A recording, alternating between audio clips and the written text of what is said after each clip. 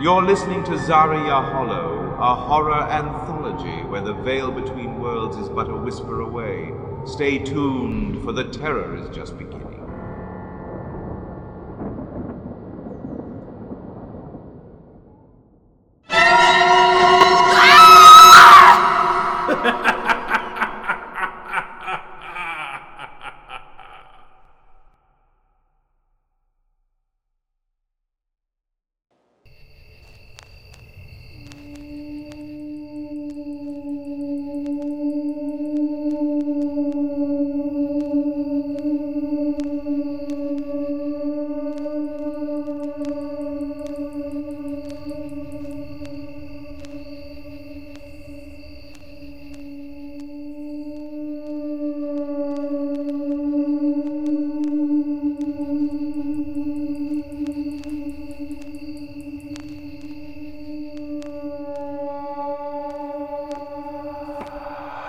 Salutations, my wandering friends.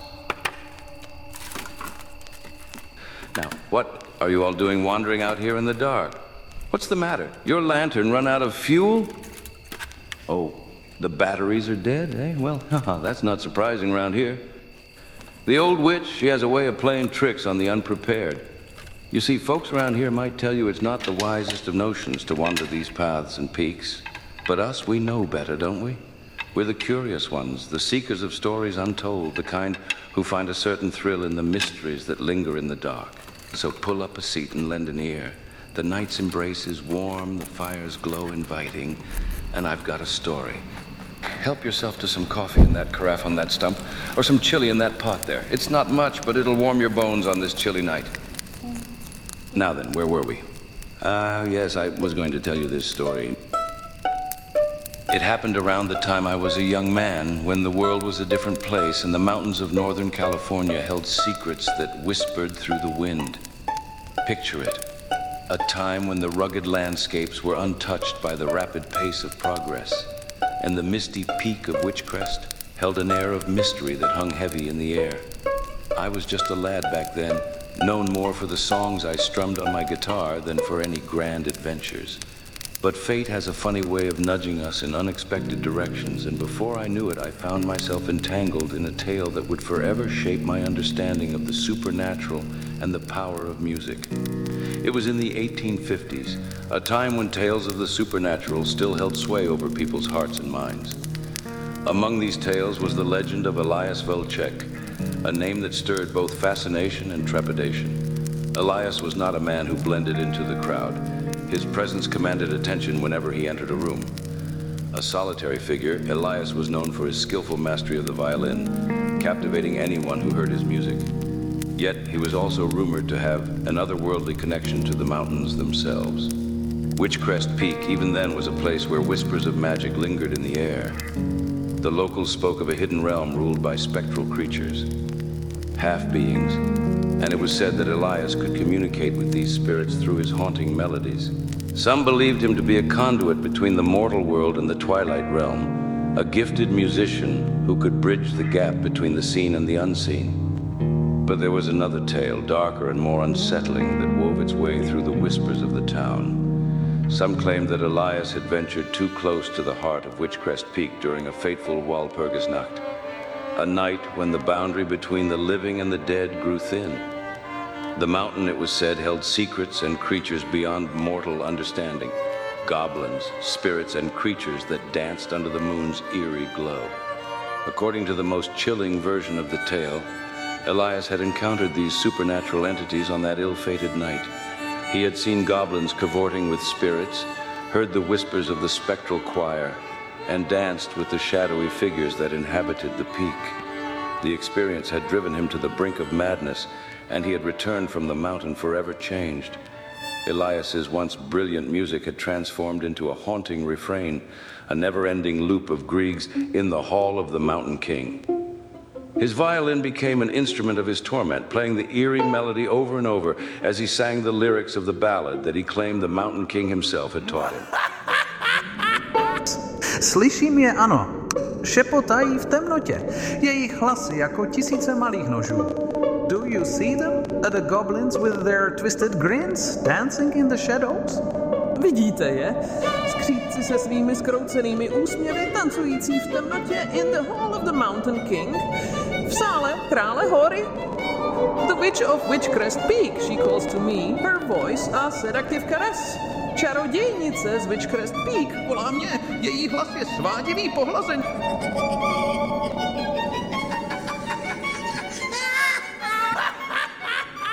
The townsfolk, both mesmerized and disturbed by his music, could only watch as Elias's obsession consumed him.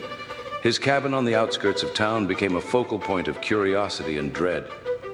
From its windows, the mournful strains of his violin would drift, carried by the wind to the ears of those who dared to listen. It was said that Elias's eyes had taken on an otherworldly gleam, his very presence exuding an uncanny aura that sent shivers down the spines of those who encountered him. Some whispered that Elias was no longer entirely human, that he had become a vessel for the mountain's ancient spirits. Others believed he had made a pact with death himself, and that the haunting melody was a token to their sinister agreement. But no matter the truth, Elias had become a living embodiment of the mountain's mysteries, a man forever entwined with its secrets. To this day, the echoes of Elias's music still resonate in the hills around Witchcrest Peak. Those who venture into the mountains on a moonlit night might catch a faint whisper of his haunting melody carried by the wind. And as they listen, they may catch a glimpse of a figure, Elias Vulchek, his wild hair and eyes alight with an otherworldly fire, playing his violin under the watchful gaze of the moon. But the story of Elias Vulchek lives on. A tale of music, madness, and the enigmatic forces that call Witchcrest Peak their home. And so, my friends, as you stand amidst the mist-covered paths leading up the old witch, let the wind carry the echoes of his song to your ears. Listen, and perhaps you'll catch a glimpse of the man who danced with the mountain, a figure forever lost in the haunting beauty of Witchcrest Peak. Funny how the sands of time can bury the most intriguing stories, don't you agree? But I've got a little secret for you. One of those whispers from the past that refuses to be forgotten. You see, not many folks today remember the exact spot where old Elias Vulchek's cabin used to stand. It's almost like the memory of it has been tucked away in the shadows, hidden from view. However, I do happen to know it. I believe I'm the only one left who remembers old Elias's old cabin at all. Now here's a curious tidbit that'll make your imagination stir. Those sprawling front gardens of the Hendrickson house? Well, they hold a secret of a bygone era. Once upon a time, they cradled the very ground where Elias Vulchek's cabin stood. It's as though the very essence of his presence has seeped into the soil, leaving behind a trace of his journey. You might be tempted to think that Elias Vulchek's tale has been relegated to the forgotten pages of history, lost among the countless stories of the past. Yet let me assure you, my friend, that the past has a way of asserting itself, particularly in the quiet corners of our collective memory. But the memory of his music and his peculiar madness remains alive.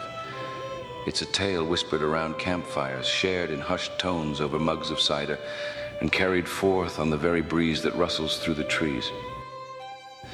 Grieg's haunting melody has found a home in the heart of these mountains, its notes echoing through the ages. And though Elias's last name might have transformed into something a bit more exotic, Vulchek, the fiddling phantasm some call him, the core of his story remains unaltered. It's a story of a man who danced on the edge of the supernatural and the macabre, whose violin strings wove enchantment and a hint of despair in equal measure. So as you stroll past the Hendrickson house, marveling at the beauty of those gardens, remember that beneath the vibrant foliage lies a concealed narrative waiting to be unraveled. It's a tale of a violinist who forged a connection with the very spirits of the mountain, a melody that weaves through the fabric of time itself. And let the echoes of the past remind you that some stories, much like the mountain song, are destined to persist even as the years roll on. And now, dear listener, as we bask in the shadow of this tale, I invite you to close your eyes and let me take you back to those mist-covered mountains. Listen as my fingers dance upon the strings of this old guitar. Maybe, just maybe, there is a chance there is enough magic left over in this place that maybe I can conjure the memory of that night, the first time I sat here, with the same guitar and sang the ballad for myself. You see, it was a night like tonight, with the moon casting long shadows and the stars winking like old friends. I was just a young man then, full of dreams and wanderlust, just like you. In the land where shadows creep, witchcraft eager secrets deep, whistling winds with eerie voices through the darkness glide. Peak to peak the whispers soar, mysteries clad in shadows lore, tales entwined by destiny's thread in the ghostly night. High above where stars align, towering spires in moonlight shine, ruling over realms untold in this mystic land. In the depths where rivers flow, evermore they dance and glow, falling from the lofty heights, drifting snows embrace. Gleaming eyes of mystic glance, drawing near in ghostly dance, listening for that call they hear, join the revelry. Tapping shoes with rhythmic sound, not his head and lightly found, Bentley's weave of red and spell, magic harmony.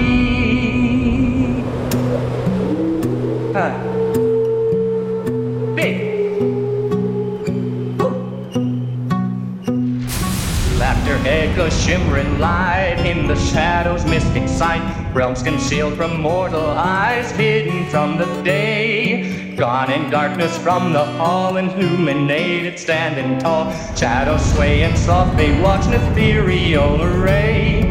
Tiny voices sing and shout, with their king they dance about, robed in green the mountain's crown, leading to believe. Ah, Billy, Billy, Billy, hear the fiddle is chanting too. Ah, Billy, Billy, Billy, rebellious, rally smooth. Eh, da, da, Billy, dee, eh, la, doo, eh, la, de. Ah, Billy, Billy, on the mountain steep to rain. Ah, Billy, Billy, Billy, world of wonder they attain. Ah, Billy, Billy, Billy, Billy, ah, ee, ah, dee, do, le.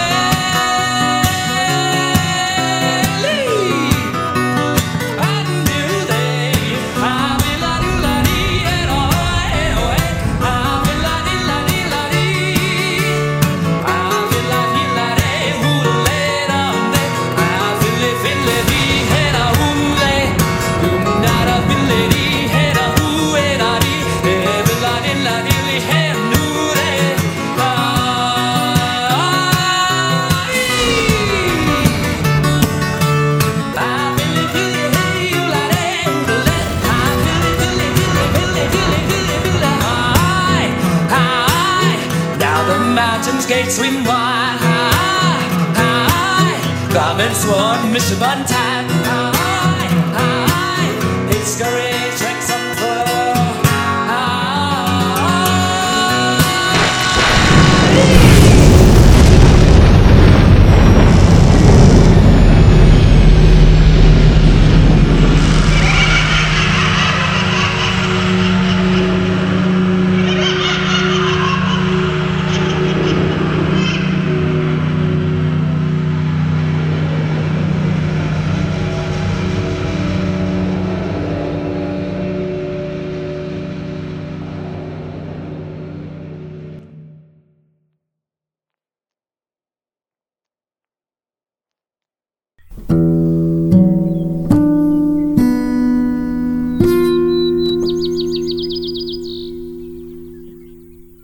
Well, ain't that something? That lightning strike must have been a real doozy. You took quite a tumble there, friend. Don't you worry now. You're safe and sound. You've been out cold for a spell, but the storm's done moved on, and the sun's peeking through the trees. I reckon it's a brand new day.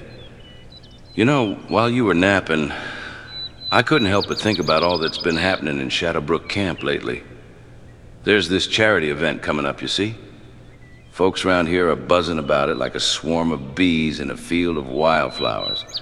They're planning to fill Hendrickson Hall with music, laughter, and goodwill. It's been a while since we had something like this, and it's got the whole town in a tizzy. Now, you might be wondering, how can I be part of this here event? Well, it's as easy as pie. All you gotta do is mosey on down to Shadowbrook Camp when the time comes. You see, I've got my hands full delivering all these invitations and letters about the event. And I'd be delighted to have you tag along while I make my rounds. We can chat, share stories, and I'll fill you in on all the exciting details. Or if you'd rather just listen in from afar, that's perfectly fine too. Shadowbrook's got its fair share of secrets and tales, and I reckon you'll catch a whiff of them as you wander these hills. So what do you say?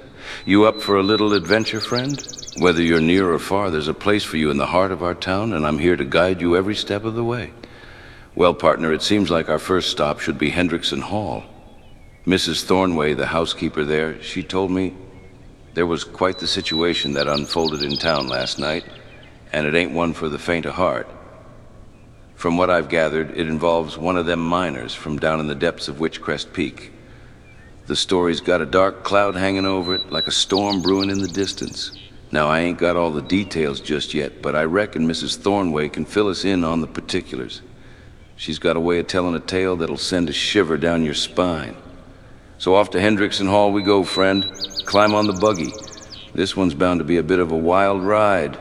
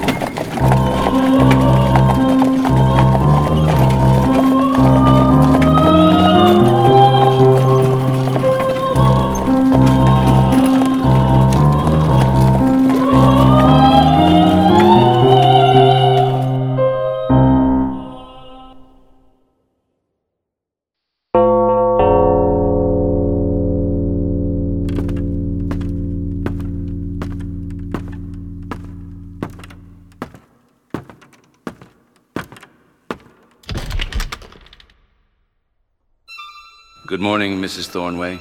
Good morning, Johnny. It seems this day has greeted us with its usual air of mystery. You seem rather contemplative today. Is something amiss? There is a matter, Johnny.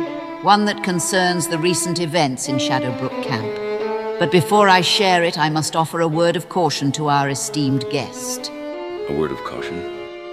I see, Mrs. Thornway. It's wise to prepare our friend here for what lies ahead. Ladies and gentlemen, it falls upon me, Adeline Thornway, the ever-watchful housekeeper of Hendrickson Hall, to offer a word of caution before we venture forth into this narrative. The tale we are about to unfurl delves into dark and unsettling territories.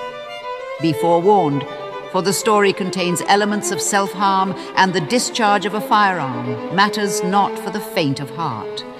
These are grave topics, and they may stir disquiet in those who have experienced such hardships. I implore you, dear listeners, to consider your own dispositions. If the echoes of these themes resonate too closely with your own struggles, I beseech you to prioritize your well-being.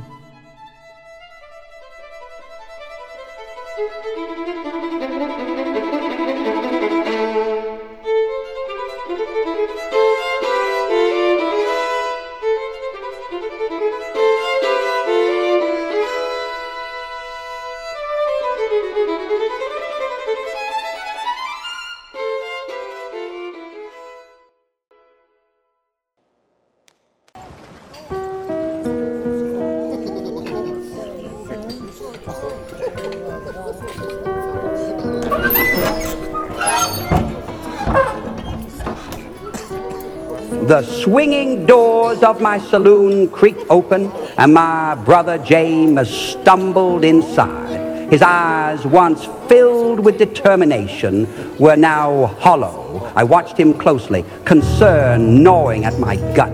James didn't utter a word, but his eyes told a story of their own. There was something profoundly wrong, something that had shaken him to his core. The patrons at the tables fell into a hushed silence. their card games momentarily forgotten as they too recognized the depths of his distress. As James approached the bar, he reached into his coat pocket and pulled out a bundle of folded sheets of paper. He placed them on the worn wooden surface with a trembling hand. It was a story, his story. I met his gaze, my own eyes filled with worry and uncertainty, but he didn't speak. He didn't need to. The look in his eyes conveyed the gravity of his ordeal. Without a word, James turned and walked towards the saloon's exit. His steps were heavy, burdened not just by the weight of the story he had penned, but by the nightmarish memories that had scarred his soul. A moment later, a single gunshot echoed through the stillness of the night. The patrons, my customers, and I exchanged anxious glances, our hearts heavy with dread. We knew deep down that something had shattered within James, something irreparable. I rushed to the saloon's entrance, my heart pounding in my chest. The moonlight spilled over the lifeless form of my brother, sprawled on the dusty ground. The saloon fell into an eerie silence as I stepped outside. The moon hung low in the sky, casting an ethereal glow over the scene, as if nature itself mourned the tragedy that had unfolded. I knelt beside James, his body still warm, but his spirit forever departed. With trembling hands, I gently closed his unseeing eyes, a final act of respect for the brother I had lost. As I did so, I whispered the prayer our mama had taught us both. I made my way back inside, the door creaking as I re-entered the dimly lit saloon. The patrons watched in somber anticipation, their faces etched with concern and curiosity. They understood that whatever James had penned on those pages left on the bar held a truth more chilling than any ghost story. I approached the bar and spotted the folded sheets of paper that James had left behind. With a heavy heart, I picked up the bundle, knowing that it contained the tale of horror and despair that my brother had written. I unfolded the sheets of paper, the rustling of parchment breaking the silence. My eyes scanned the words, and I cleared my throat, preparing to read aloud the tale that had shaken my brother to his core.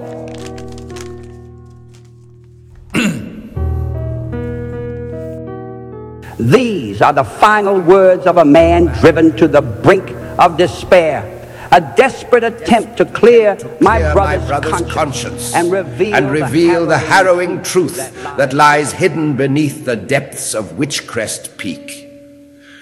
I pen these words as a solemn warning to all who dare to tread upon this cursed land, a land where darkness reigns and malevolent forces hold sway over the hearts and minds of those who dare to venture into its depths.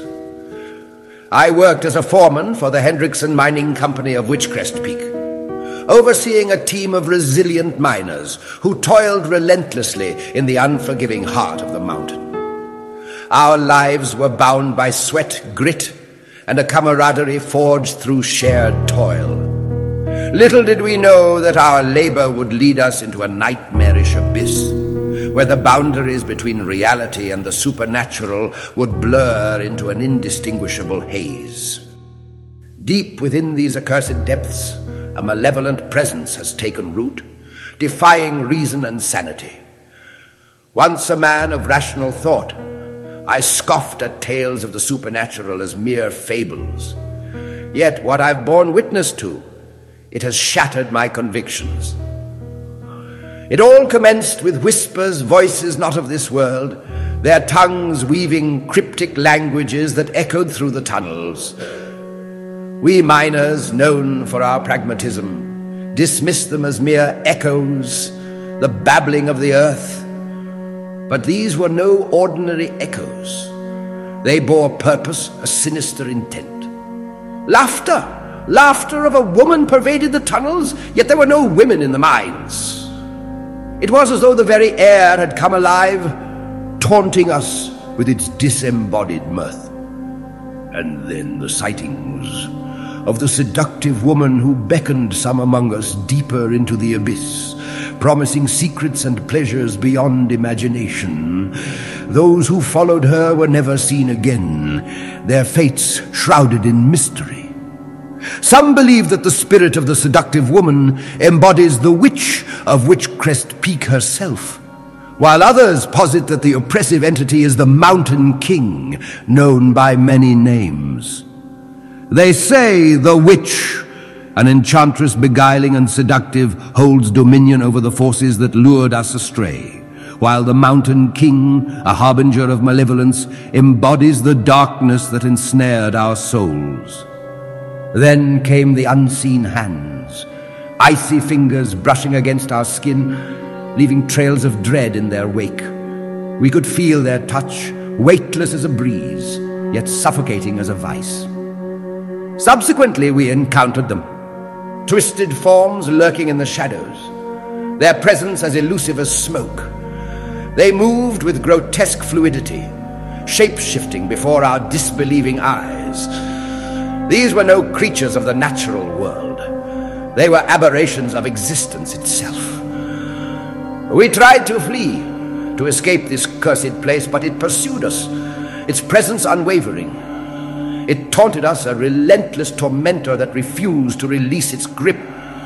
As I write this, I do so with a heavy heart, for I fear I may never see the light of day again.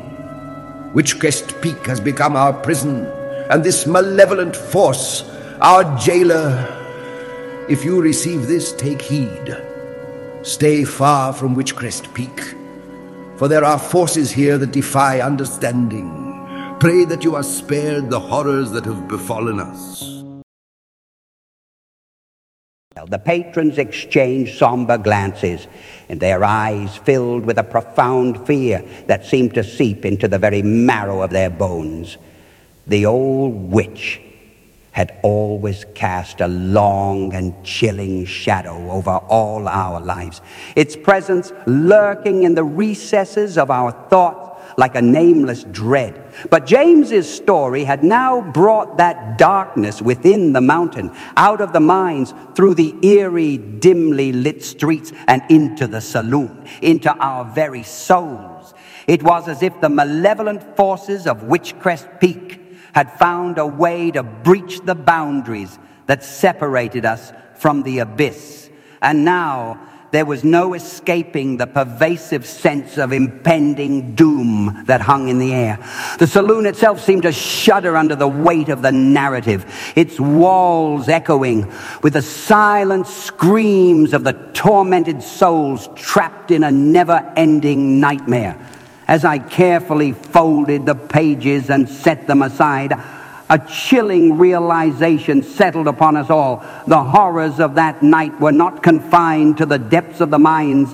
They had seeped into our lives, tainting everything with a darkness that defied comprehension. The old witch had claimed another victim, and its insidious influence now reached further than ever before, casting a shadow that threatened to consume us all. Folks, listen up. I reckon it's high time we stopped keeping this to ourselves. What we've heard tonight, what the foreman here went through down in them mines, it ain't natural, and it sure as hell ain't something we should be ignoring. We can't pretend it ain't real no more. It's time we face it head on.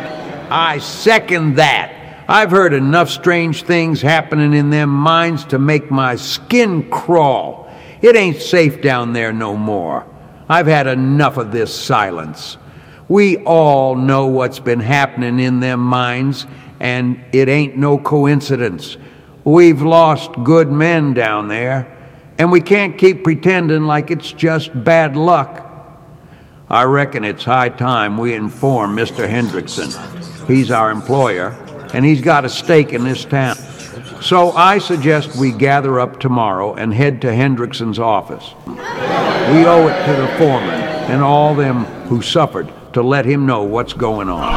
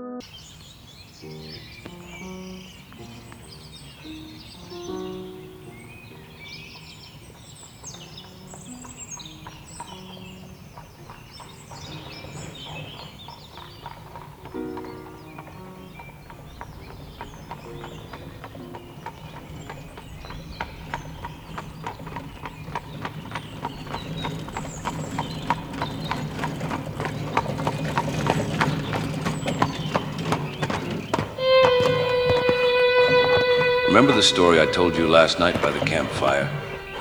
Well, here we are in the gardens of Hendrickson Hall, and right over there is the spot where it all happened. Elias Wojciech's cottage used to stand here before they tore it down piece by piece. Folks from all around came to take bits of it, wood, bricks, whatever they could carry. Some said it brought bad luck, possessing something from Elias's place. You see, after Elias's death, his memory seemed to fade like an old tune. But Mr. Hendrickson, he's a different sort of gent. When I shared the tale with him, he decided to put that statue there and that vase with a violin carved into it. There's even a nice little plaque with Elias's name. I come by here every day to deliver the post, and sometimes I find myself riding up this way just to be here again. Now, let me share a secret with you. You see this knife on my belt, worn and old? It's the same one I had as a kid. And this chisel here, it's the first tool they gave me to clean out the horse hooves.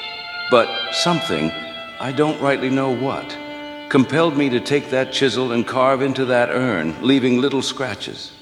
You might think me mad for saying this, but when I was done, I don't reckon I need to tell you what it sort of looked like, do I?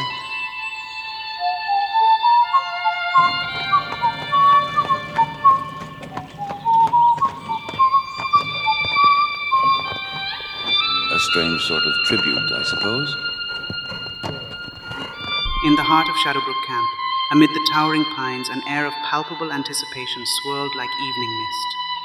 S1Ep9, Levine, the celebrated opera luminary, had graced the town with her ethereal voice, an enchanting serenade that had enraptured audiences far and wide. Yet, this particular evening bore the promise of something truly extraordinary. An exquisite missive, bearing the unmistakable seal of Hendrickson Hall, had found its way to S1Ep's doorstep. Its courier, none other than Johnny Bailey, the town's venerable liveryman and postman. Mrs. Levine, ma'am, I've got a message for you, straight from Hendrickson Hall. They said it's mighty important, and I'm here to wait for your word on it. No rush, of course, just passing on the word. Une lettre de la ville? Tiens donc, c'est curieux.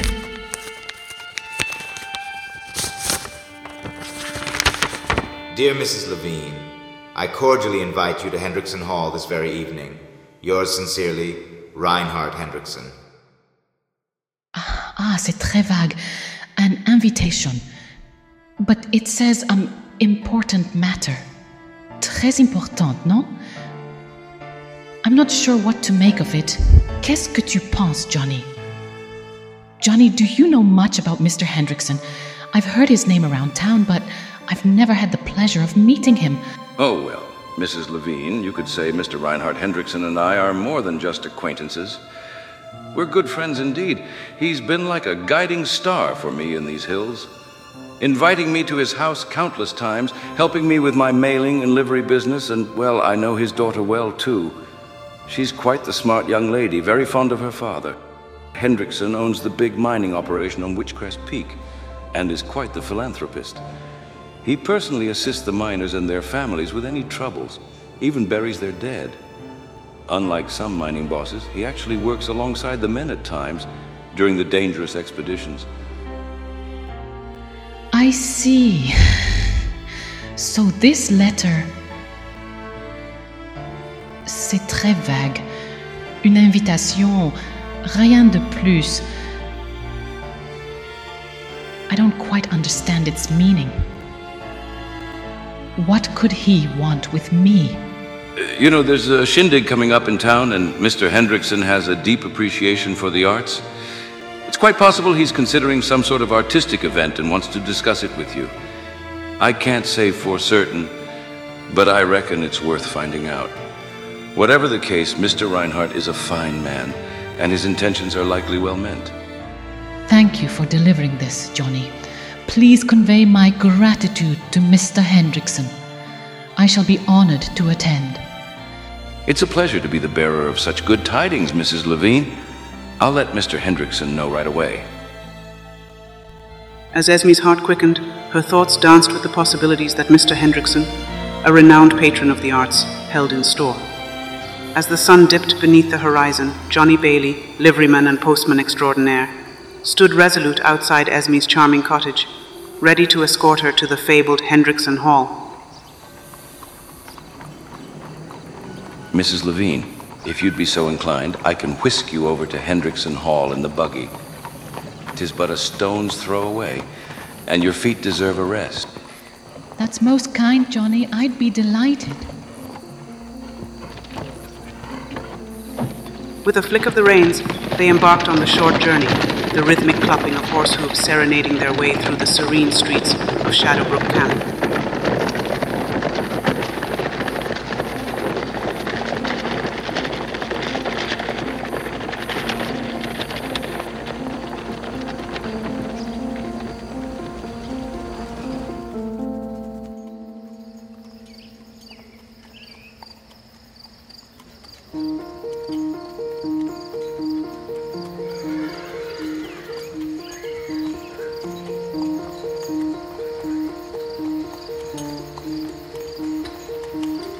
Emerging from the veil of trees, the resplendent Hendrickson Hall revealed itself, bathed in a soft, inviting glow emanating from lanterns and candles that adorned the grand estate. Hendrickson Hall, a magnificent masterpiece of architecture, loomed on the outskirts of Shadowbrook Camp like a timeless sentinel guarding its secrets. This grand estate was a monument to the opulence of a bygone era, a good metaphor for the affluence and taste of its owner, Mr. Reinhard Hendrickson. The mansion, a splendid example of the Second Gothic Revival style, displayed a breathtaking array of architectural details. Its facade was adorned with intricate stone carvings, each telling a story of craftsmanship and artistry. Tall, arched windows with leaded glass panes punctuated the structure, allowing soft rays of sunlight to filter through and cast intricate patterns on the polished marble floors within. The entrance was a grand spectacle in itself. Twin oak doors, massive and imposing, were intricately carved with intricate patterns of vines and leaves, as if nature itself had reached out to claim the mansion. Among the myriad stained glass windows that adorned Hendrickson Hall, one stood out as a true marvel, a masterpiece of artistry and symbolism. This particular window, with its expansive dimensions and intricate details, depicted the celestial wonders of the zodiac and its 12 signs. Each sign was rendered with meticulous precision, its characteristics and attributes vividly portrayed in rich, vibrant colors. Aries, the ram, displayed its fiery energy, while Taurus, the bull, exuded strength and determination. The twins of Gemini were portrayed in a playful dance, while Cancer, the crab, clung to its shell in a protective stance. Leo, the majestic lion, gazed regally from the window, its presence commanding attention. Virgo's attention to detail was evident in every meticulous stroke of the artist's brush, while Libra, the scales, symbolized perfect balance and harmony. Scorpio's intensity and passion radiated from its depiction, while Sagittarius, the archer, took aim at distant horizons. The steadfast goat of Capricorn stood resolute, and Aquarius poured forth the waters of knowledge. Finally, Pisces, the fish, swam gracefully through the vibrant sea of colors, their duality beautifully captured in the glass. The zodiac window, bathed in the soft, filtered light of the setting sun, was a breathtaking work of art that not only celebrated the mysteries of the stars, but also served as a reminder of the interconnectedness of the universe. It was a sight to behold, both for its sheer artistic brilliance and the spiritual depth it added.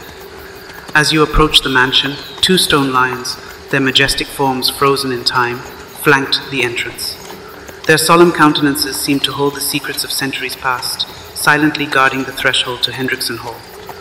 The surrounding gardens were a masterpiece of landscaping, with meticulously manicured hedges, vibrant flower beds, and winding paths that seemed to beckon visitors to explore their mysteries. Ancient oaks and towering pines provided shade and whispered secrets carried by the gentle breeze. The mansion itself sat atop a small rise, commanding a view of the entire estate. The grounds stretched out before it, adorned with fountains, statues, and a tranquil lake that reflected the beauty of the mansion like a shimmering mirror. Hendrickson Hall stood as a beacon of culture and refinement in the wilderness of Northern California, a place where art and elegance converged. It was here, amid the opulence of this Second Gothic Revival masterpiece, that Esme Levine would embark on a new chapter in her own story, unaware of the secrets and revelations that awaited her within its hallowed halls.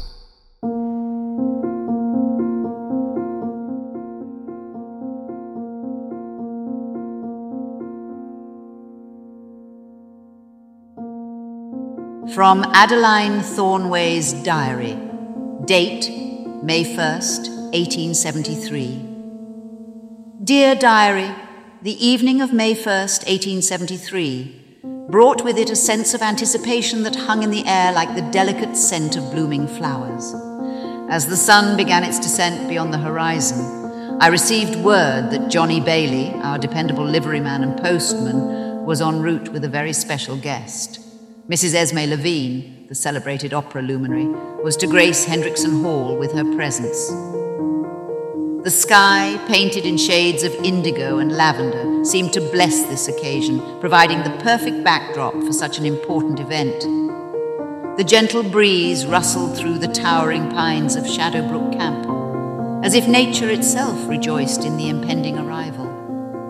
From the window, I observed as Johnny skillfully halted the buggy near our grand entrance. Mrs. Levine, an embodiment of grace and elegance, emerged with a quiet dignity that belied her renowned status. My responsibilities, however, did not allow me to linger in the role of a mere spectator. I swiftly made my way to Mr. Reinhard Hendrickson's study to convey the long-awaited news of Mrs. Levine's arrival. Upon hearing of her presence, Mr. Hendrickson's face lit up with an excitement akin to the vivid sunset outside. He eagerly anticipated the opportunity to extend his warm welcome to our esteemed guest. With a sense of purpose, I returned to overseeing the final preparations for the evening's gathering. Candles were meticulously lit, casting their warm, inviting glow upon the grand hall. Every detail had to be flawless. Mrs. Esme Levine's arrival demanded nothing less. At long last, the moment arrived. Mrs. Levine, approaching the grand entrance, rang the doorbell, and the sweet chime resonated through the mansion. Anticipation filled the air like a delicate melody as our esteemed guest crossed the threshold into the embrace of Hendrickson Hall. The night, bathed in the hues of a May evening, was ready to unfold in all its splendor. Yours faithfully, Adeline Thornway. Welcome, Mrs. Levine, to Hendrickson Hall. Please, allow me to formally introduce myself. I am Reinhard Hendrickson. It is a pleasure to meet you, Mr. Hendrickson. How have you found life in our humble town so far? Thank you, Mr. Hendrickson. It's been quite the adventure. The beauty of the surrounding wilderness is breathtaking, and the people I've met have been most welcoming. Our little community does have its charms. I must say, your arrival has stirred quite a buzz among the residents. Allow me to assure you that Shadowbrook Camp holds more than just surface beauty. It has its own rhythms, its own mysteries. Mysteries? You have me intrigued, Mr. Hendrickson. Please, do tell. Those are stories for another time, perhaps. Tonight is about music, after all. But I believe you'll find that our town has a way of weaving its own magic into Reinhardt rises from his seat and retrieves a small, ornate box from a nearby cabinet, piquing Esme's curiosity. Speaking of magic, allow me to share something special with you, Mrs. Levine. Something that might bring a bit of your past back to life. He opens the box to reveal a beautifully preserved cylinder phonograph, casting a glint of nostalgia into Esme's eyes. A phonograph? Mr. Hendrickson, I appreciate the sentiment, but I'm afraid I've heard my fair share of phonograph recordings. But this one, my dear Mrs. Levine, is unlike any other. You see, this recording was made just for you many years ago. Just for me? I don't understand. Allow me to clarify. Years ago, in a distant city, you graced the stage in a performance that moved hearts and inspired souls. And on that very night, something remarkable happened. The next morning, a woman woke with joy in her heart, for she had discovered she was with child. That woman was my wife, and the performance was yours, in Montreal. Esme's eyes widen in astonishment as the truth dawns on her. Montreal. I remember that night vividly, but How can this be? As it is, Mrs. Levine. That recording, my dear Castadiva, is a gift from a mother to her child, and now from a father to a woman who enchanted the world with her voice.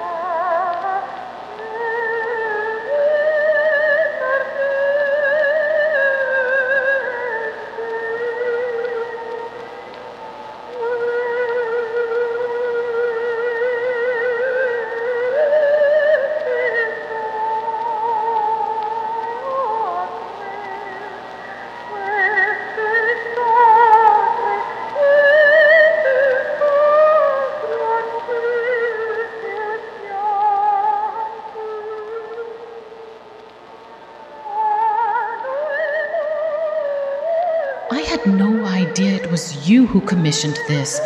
My mother arranged most of my professional dealings at the time. She never told me about this recording. You see, Mr. Hendrickson, when I was performing Norma in Montreal, I was just 19, and my mother was the one handling all my professional affairs. But you should know, our relationship was far from ordinary. My mother was not the loving, supportive parent one might expect. She was downright abusive. She saw my talent as a means to an end, a way to fulfill her own ambition. And when it came to patrons like yourself, Mr. Hendrickson, she had her own agenda. In a dimly lit hotel party room in Montreal in the 1860s, S1Ep9 stood before the imposing phonograph machine, her heart racing with a mixture of anticipation and trepidation. Beside her, her mother, a stern and relentless woman, watched her every move with an unyielding gaze. The engineer, a man of mechanical precision, stood ready to operate the phonograph. Mother, I'm not sure I can do this. Esme, we've discussed this. This recording is crucial for your career. Now remember why you are here. Stand straight and sing beautifully. Esme nodded, her mother's words echoing in her ears as she took a deep breath and adjusted her posture. The weight of her mother's ambitions bore down on her shoulders as she prepared to sing. All set, Miss Levine. We're ready when you are. Esme nodded again, her voice quivering with a mix of anxiety and determination. She began to sing, her soprano voice filling the studio with the haunting melody of Castadiva. The aria's ethereal beauty transcended the room's confines, captivating all who listened. As she sang, Esme tried to block out the presence of the well-dressed men, potential patrons and investors who observed her performance with keen interest. Their expectations hung heavily in the air, but she couldn't afford to be distracted. Focus, Esme. This is your chance to shine. Esme nodded once more, her mother's words serving as a constant reminder of the high stakes involved. In that moment, she sang not just for herself, but for the woman who had controlled her life and her destiny for so long. It was a performance that held the key to her future and the promise of freedom, but it came at a price she was only beginning to fully understand.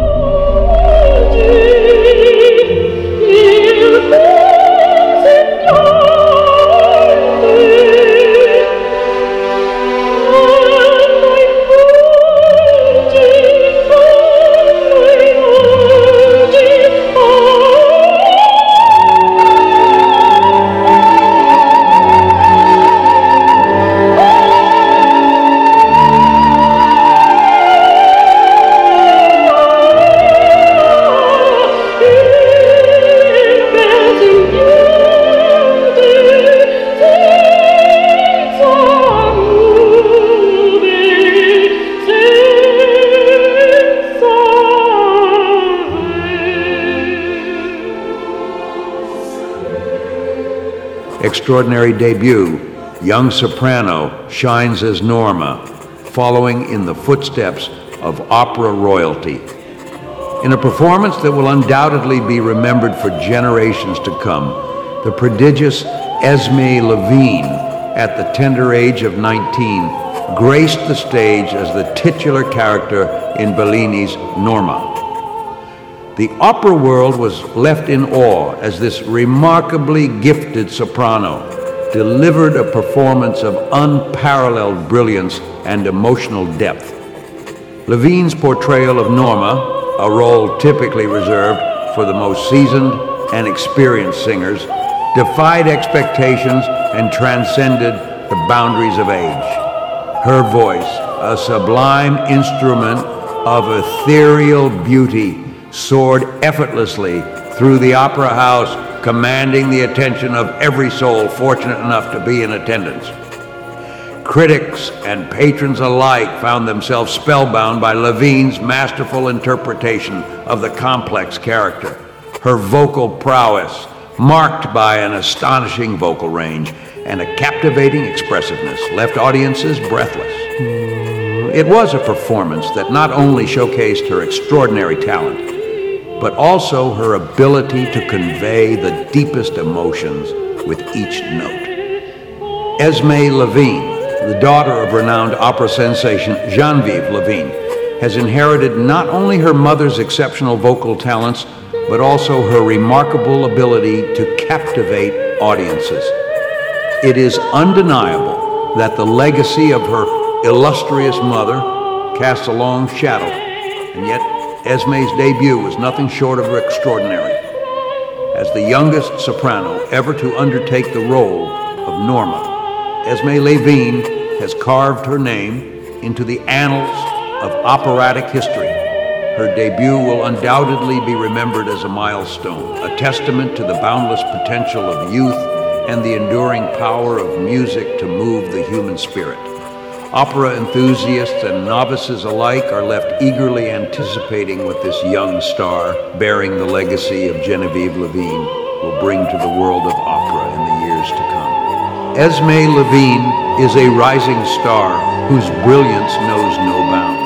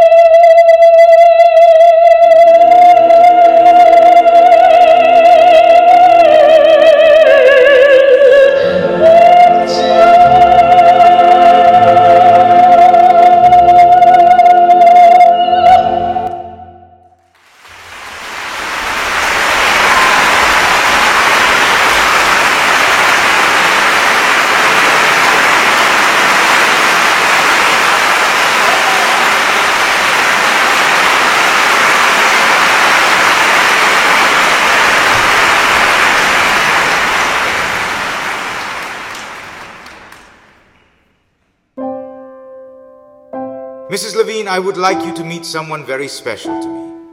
This is my daughter, Zariya. Zariya, what a lovely name. It's a pleasure to meet you. As Zariya curtsied gracefully, her wide eyes sparkled with a mixture of awe and wonder. Zariya is a true treasure in my life. Her existence is a living memory to the incredible night we heard your voice in Montreal. Esme's eyes widened in understanding. Zariya, your father has shared something remarkable with me.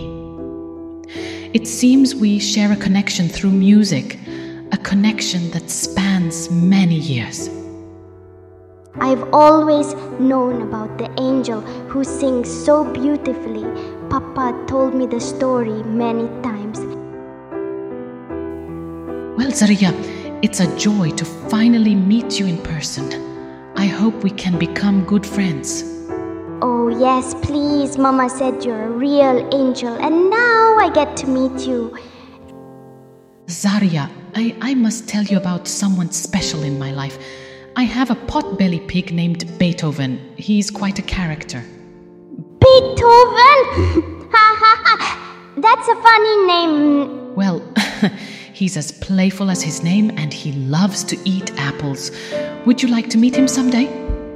Yes, please. Beethoven sounds like a lot of fun. Mrs. Levine, your extraordinary talent and compassionate heart have led me to a heartfelt request. I ask if you would be willing to grace our upcoming charity event with your voice. Mr. Hendrickson, it would be an honor to perform at such a meaningful event.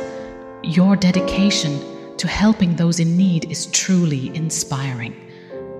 Thank you, Mrs. Levine. Your presence and your music will bring solace and hope to the injured miners, their widows, and our entire community. Your gift will be a source of comfort and healing, and for that, we are profoundly grateful. I look forward to contributing in any way I can, Mr. Hendrickson. Let us make this event a night to remember, filled with the power of music and the warmth of community.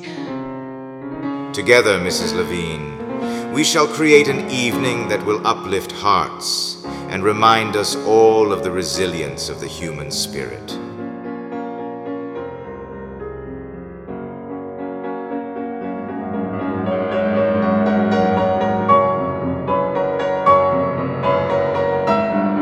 Adeline Thornway's diary. Entry, oh dear diary. These are the days I've been waiting for. The days when our quiet, shadowed halls come alive with music and excitement. Mrs. Esme Levine has come into our lives, and she's breathed a breath of fresh air into the very soul of this house. It all began when Mr. Reinhard Hendrickson introduced Mrs. Levine to us. At first she was a vision, a radiant presence in our midst, but there was a fragility about her, a vulnerability that spoke volumes. I couldn't help but wonder about the stories she carried with her, the weight of her past, and the echoes of her voice that must have resonated through grand theaters in distant cities. It wasn't long before the music started. Mr. Hendrickson had arranged for Mrs. Levine to rehearse with him, and our home was transformed into a sanctuary of sound. The melodies of their voices intertwined, creating a tapestry of emotions that swept through the very walls. I found myself drawn to the music like a moth to a flame. I would sit in the parlor, my fingers tracing the ivory keys of the piano, trying to match the beauty of their voices with my own feeble attempts at accompaniment. The harmonies that filled the air were like a balm to my soul, a respite from the solitude that often shrouds me in this grand house. But it wasn't just the music that captivated me. It was the transformation I witnessed in Mrs. Levine. With every note, every crescendo, she seemed to shed the layers of her past, revealing a strength and resilience that left me in awe. It was as if the power of her voice carried her beyond the confines of her history, allowing her to soar to new heights.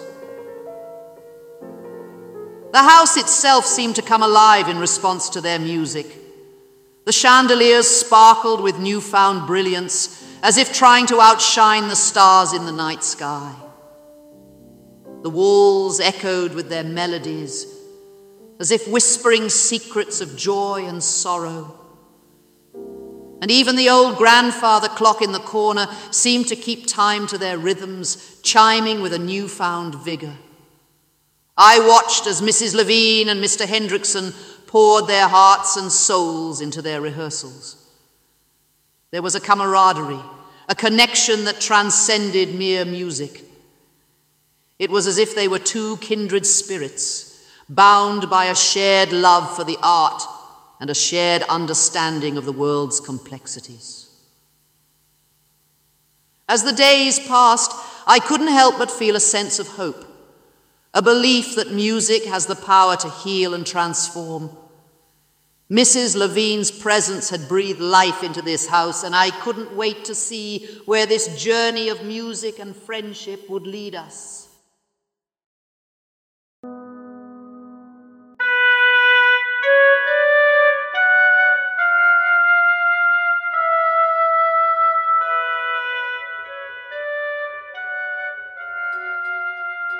In the quaint town of Cambridge, Massachusetts, nestled amidst the intellectual atmosphere of Harvard University, Professor Aloysius Wainwright's reputation as a scholar of the supernatural was widely acknowledged.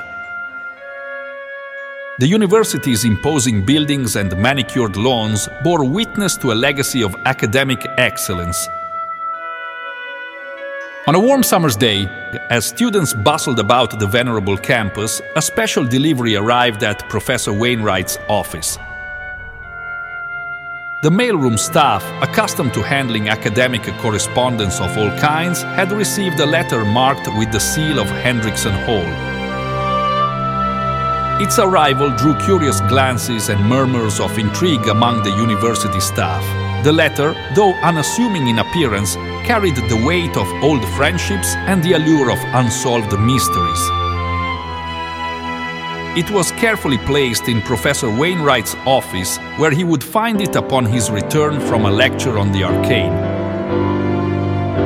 As Professor Wainwright entered his study, he noticed the letter resting on his desk. The seal, bearing the Hendrickson family crest, immediately caught his attention. His scholarly curiosity was piqued, for he recognized the sender's name as Reinhard Hendrickson, a name from his academic past. With a mixture of anticipation and nostalgia, Professor Wainwright carefully broke the wax seal and unfolded the letter. Professor Aloysius Wainwright, Harvard University, Cambridge, Massachusetts, June 5th, 1873. Dear Aloysius, I trust this letter finds you in good health. It has been quite some time since our days of scholarly pursuits, delving into mysteries beyond the grasp of ordinary minds. Firstly, I bring joyous news. My daughter Zariya, now in her 9th year, is flourishing into an exceptional young lady. Her presence has breathed new life and purpose into mine. However, I must now turn your attention to a perplexing series of events unfolding in the region of Witchcrest Peak, specifically the small settlement known as Shadowbrook Camp. Lately, our once peaceful community has been disturbed by baffling occurrences that have profoundly affected a resident, Miss Esme Levine. You may recall her as a talented soprano with a gift for enchanting performances. Yet, Esme has become entangled in a web of disconcerting dreams, oscillating between two spectral apparitions.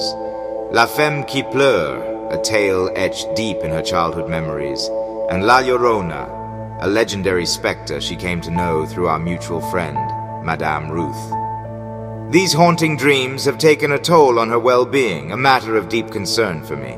In conjunction with Esme's affliction, there have been disquieting reports from miners toiling in the vicinity. Whispers speak of a malevolent presence lurking in the depths of the mines, resembling the Wendigo legend. This has raised alarm among the indigenous tribes inhabiting these lands, as they fear our mining activities may trespass upon the sacred territory of the mountain. I recollect our shared adventures into the enigmatic. Your expertise in the realm of the paranormal is unparalleled. Thus, I humbly request your consideration of a journey to Witchcrest Peak, specifically Shadowbrook Camp.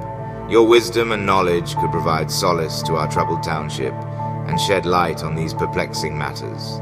I understand that such a decision requires careful consideration. Nevertheless, I earnestly implore you to ponder this request. Your mere presence would bring great comfort to our community, and your insights into the esoteric could prove invaluable in deciphering these mysteries.